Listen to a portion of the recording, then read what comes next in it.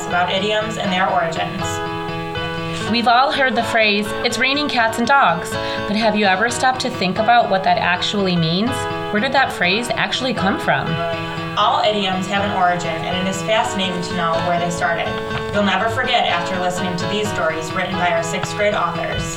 Join us as our 6th graders take you on a journey of idiom origins and how they are a part of our everyday language.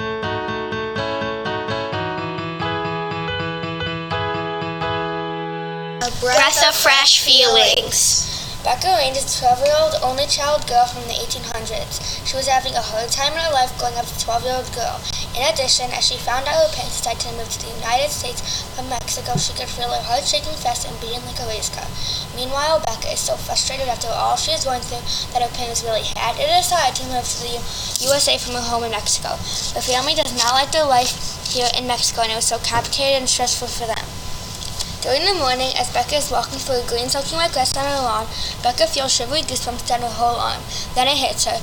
After that, she realizes she has to leave all her friends. Then she thought to herself she's going to miss her friends awfully much, and she is devastated to leave them.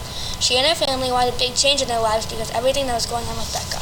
The next day, Becca closed the door to the car. She remembered the moment when she said goodbye to her friends. A moment later, a wet and watery tear slipped down her face and she started bawling. "Papa, do we have to move?" As his mumbled words slipped out of Becca's mouth, she heard her papa's response. "Yes, honey, it's for our own good." A minute later, after Becca processed the words coming out of her papa's mouth, she wrapped herself in a blanket, got in the car, laid her head on the pillow, and started crying into it. Bye house, bye friends, bye Mexico. One long far plane ride later, after Becca walked off the airplane, she approached her luggage, and she got into a taxi. After a 30-minute drive, she saw her light blue, big new house. Next, Becca walked into her new house, looked at herself in the mirror, saw her chocolate, dark brown hair. While she walked there with her head down in depression, Becca got to a new light gray painted room. Her ma yelled to her from the kitchen and said, "Becca, how do you like your new room?" After that, she went into her closet to unpack her clothes, and that's when she saw it. This funny-looking box that was about 2 times taller than her, and it took up almost her whole closet space. Currently, Becca was so tempted to step inside it that she couldn't wait 1 minute. After she stepped into the odd-looking box, she saw this red button. Becca decided to press the button. What's the worst that could happen? 3, 2, 1, and then everything went pitch black. Next thing she knows, Becca's in modern times, but yet she's still in the same place. Becca all of a sudden feels her head pounding, her neck throbbing, and strange sounds coming from the drawing room. At the same time, Becca went as fast as a cheetah to her mom and tells her what's going on. "Mom, where are the crazy sounds coming from, and why am I so dizzy and tired?" As his words came flying through Becca's lips and out of her mouth, she heard her mom say, "Why are you acting so weird? I'm just watching Friends on TV like we always do together. Now hurry, you're gonna be late to school. You need to catch the bus. It's coming in 10 minutes and you still need to eat breakfast. Hurry." "Okay, Mom." Right after Becca ate her breakfast and ran outside in curiosity to see what the heck her mom was talking about, before she knew it, Becca was stepping off a dirty yellow bus and walking into a humongous middle school building. As she walked in, she noticed dirty looks, rolling eyes, and mean body language coming from other kids, but she got through it by ignoring the looks and going straight to class. Afterwards, once she got to class, she said to herself, "What are these odd, ugly new styles? Do their moms not know how to sew?"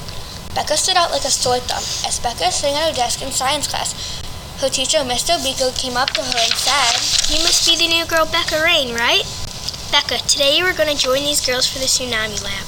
"Okay, great. Thank you, Mr. Beaker." First, Becca joined the girls at the first lab table on the right. Then Becca asked them their names, and they each ran around and said their names. "My name is Jessica Roberts." The 3 other girls said in unison, By the way, Jessica is a queen bee. She's always dressing up. She knows everything about everybody. The next girl introduced herself as Rachel Smith. The 3 other girls said in unison, Rachel's the dumbest person you'll ever meet. The last girl introduced herself as Jennifer Huron. The 3 other girls said in unison, Oh, she gets pushed around in crowds a lot, everywhere by everyone. For about a minute, there was weird and awkward silence. Then Becca ended it by saying, "Let's get to work."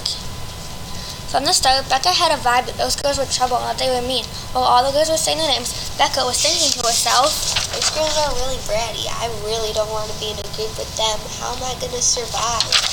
Becca went home that day hoping she was wrong about them, that they would be nice and inclusive. Boy, she was wrong. When the bell rang the next day for lunch, Becca left class and ran straight to the bathroom where she started to bawl her eyes out with wet tears slipping down her face like the London Bridge.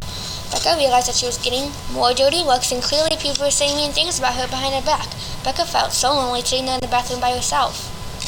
When she calmed herself down, she went to Jennifer and asked why people were talking about her, what they were saying, and why nobody seems to like her. Jennifer replied, They're all saying that you only have 2 outfits of clothes and that you look like you came off a garbage truck. Becca said, What? Jennifer, can you be on my side and help me, please? Before Jennifer had a chance to respond, Jessica came up and put her arm around Jennifer, saying, Ew, does something smell like a garbage over here? then walked away with her nose turned up in the air. Sorry, Becca, gotta go. Just as Becca ran away when salty and watery tears were falling down her face as she started crying like a baby, she went to her locker and took her flip phone out and called her mom to tell her to pick her up ASAP because she could no longer handle these mean girls. When she got home the same day, the whole story poured out. Becca told her mom that she regrets moving her. Her mom listened before saying, Sorry, sweetie, I thought moving to Michigan would be a breath of fresh air compared to life in Mexico for you. A few seconds later, Becca asked her mom, What does a breath of fresh air mean?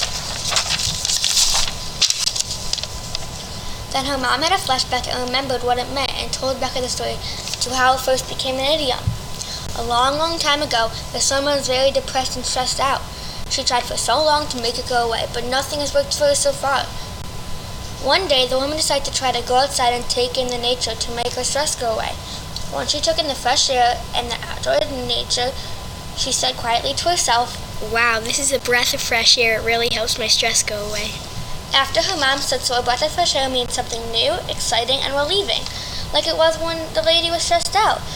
That's how the idiom became one.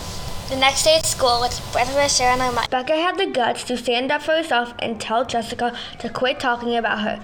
Becca went straight up to Jessica and said, You need to stop spreading rumors about me. It is not okay. Becca continued, Let this new start be a breath of fresh air for us. These podcasts were brought to you by the 6th grade students at Hillel Day School. The intro and outro music was written and performed by Robbie. The cover art was designed by Tim, Dane, and Evan.